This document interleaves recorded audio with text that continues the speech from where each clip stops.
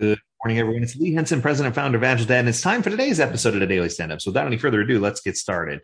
It's time for us to start our week of gratitude. So I thought I'd do some Agile Gratitude posts for the whole week.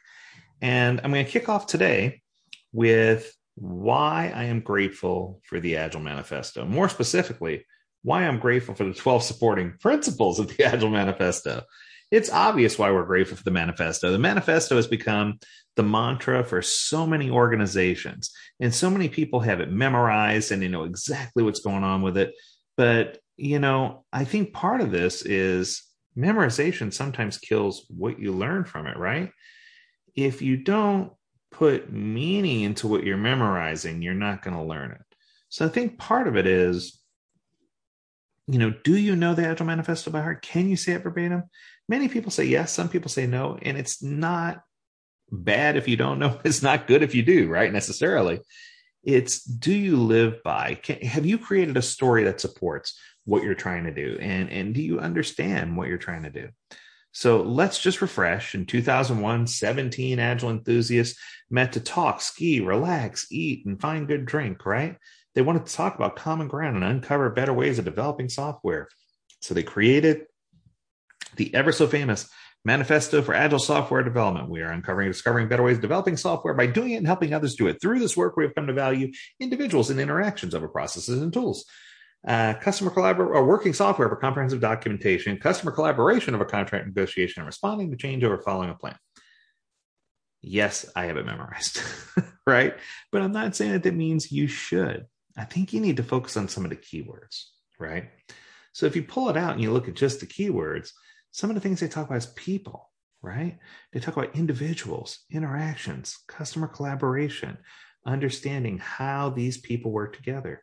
They talk about product, working software, and responding to change. Find ways to incorporate that into your story, into who you are and what you do. And I'm grateful that they use those words, because I think that when you understand who the key players are and you understand what the product is, it's going to help you have an agreement to focus more on the people and the product than you do on the other surrounding artifacts. And I think that's awesome. And it's a great way to start. So in every good story, there's always some type of plot. The plot thickens and there's conflicts. And yes, Agile came about because of conflicts. If you notice, there are values on the left versus values on the right in the manifesto. The ones on the right are the pitfalls, processes and tools, contract negotiation, comprehensive documentation, following a plan. How evil, right? It's just, it's an awful way to end your day, right? But I think that if we don't have it memorized, we should at least be able to think of those inconceivable problem keywords. I don't even think you know what that word means. Talking about process, when I talk about processes and tools and contract negotiation, documentation, talking about comprehensive documentation or following a comprehensive plan, right? I want to point out that it's not saying those are bad things. It's just saying that they can become problematic if they're too heavyweight and burdensome. Agile's aim is for less documentation and following more of a lean flow, right? And I think that once you understand that, then you can lean in, because here's the deal. I think most people misunderstood the first part. So the writers, the creators of the Agile Manifesto had to instill 12 Agile principles in order to help you be successful, because people weren't internalizing the principles alone with just the manifesto. So they needed something more. So the second chapter of the story involves us developing products and services, in this case, software, that revolves around people and how they do work. So software literally is created for people by people, right? So it's for the people and by the people. So it's one of these things where we have to really dig in and understand that Agile solves the overarching problem about the customer being the priority versus the team being the priority versus the business being the priority by focusing on collaboration and interactions. And I think that if you understand that collaboration and interaction are the keys to being successful, that this is going to help move the plot along. And in the 12 principles, it talks about, it's principle number, I want to say 4.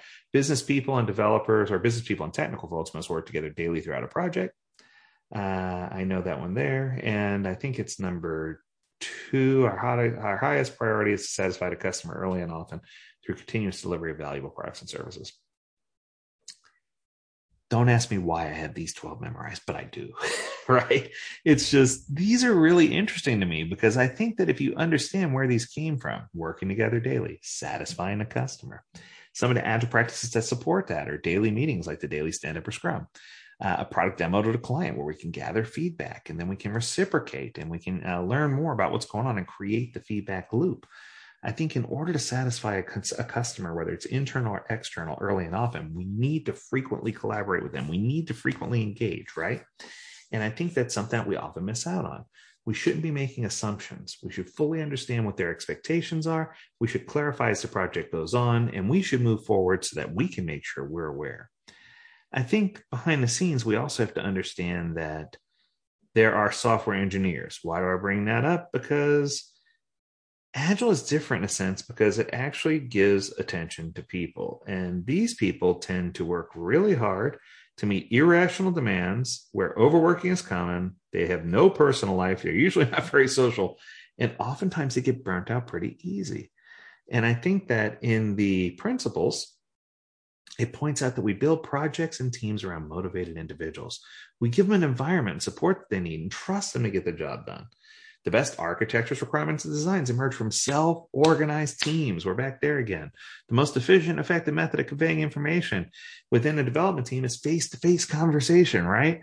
All these things that build support and trust, self-organization, face-to-face conversations. There's a lot of that in the manifesto and in the 12 principles that we often forget. Do we allow our teams to make decisions on their own? Do we allow them to self-organize? Does management support them and provide trust and a safe workspace? Do we have face-to-face meetings, whether it's in the office or on Zoom? How are we doing our face-to-face meetings, and are we doing those? Are we taking part in those? I think that we need to understand that it takes a good client and a good team building a product or service to have success. You need to have both. You can't just have one or the other, right? Okay, continuing down our story, we're almost there. A story is just words if it's never published, right?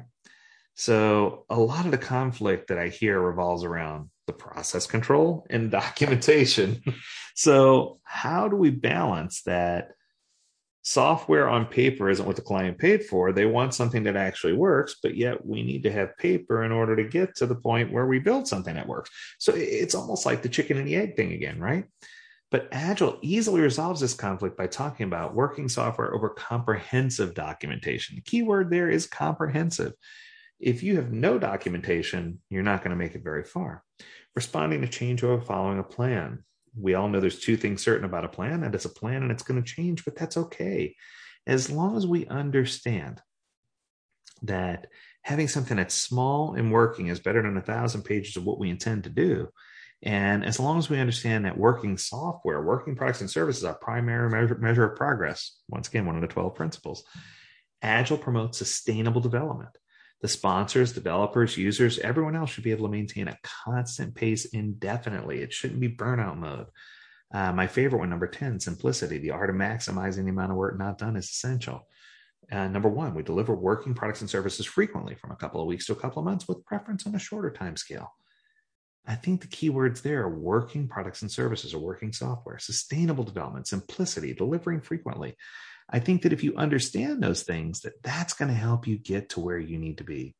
And of course, doing minimal documentation, using team velocity to determine a steady pace, frequent releases and demos to a client regularly, and practicing incremental development with strict vertical slices. I think that's going to help you be successful and assist in that collaboration and cross-pollination that you need. Finally, I think as you write the story, there's always a plot twist. There's always a change, right? And this isn't any different in software. But I think that software changes introduce risk. So you need to understand and accept that this debate doesn't always go to the change control board. Or, I think that how you respond to change is so critical and so important. And they bring up change quite a bit in here. They talk about we welcome change and requirements even late in development. Agile harnesses change for the customer's competitive advantage. That makes sense. Continuous attention to technical excellence. and good design enhances agility or the ability to change. And at regular intervals, we reflect on becoming more effective and fine tune and adjust our behavior accordingly. We need to understand that as part of our maturity model, that the team's going to have to cope with unknowns because they're not going to know everything, and that they're going to have to reflect regularly and bring things into the light. So there's going to be changing requirements. We need to focus on technical excellence, and we need to do this through using team reflection. Once again, all crystal clear and makes sense. I love this. So I think that, if we focus as a team on organizing ourselves around solid principles and good foundations and building it out, we're going to have success. The one big difference, though, is that in a story, oftentimes we're talking about a fairy tale. It's not always a true story. And, the Agile Manifesto, I heard a lot of times talk about, a lot of organizations talk about, well, if we rode unicorns to work every day, and I'm like, no, it's not a unicorn scenario. It really is something that's doable. You just have to be imaginative in the way that you do it. So I guess what I'm trying to say is, while it's important to dream up a story and to help you memorize and help you figure out why these things are important, you also have to understand that the plot comes with certain plot twists, and that the Agile story really never ends, that it's a series or it's an epic. I went there. It's a set of novels, if you will, telenovelas. And it gives you and your team a chance to keep it going for some time. So there's no need to really memorize the principles as long as you remember how to incorporate it as part of your story. I'm grateful for the founders of Agile. I'm grateful for the people who took the time to write the Agile Manifesto and the 12 principles, and I hope you are too. Until tomorrow, we encourage you to stay healthy, stay well, and stay agile, my friends. Do take care.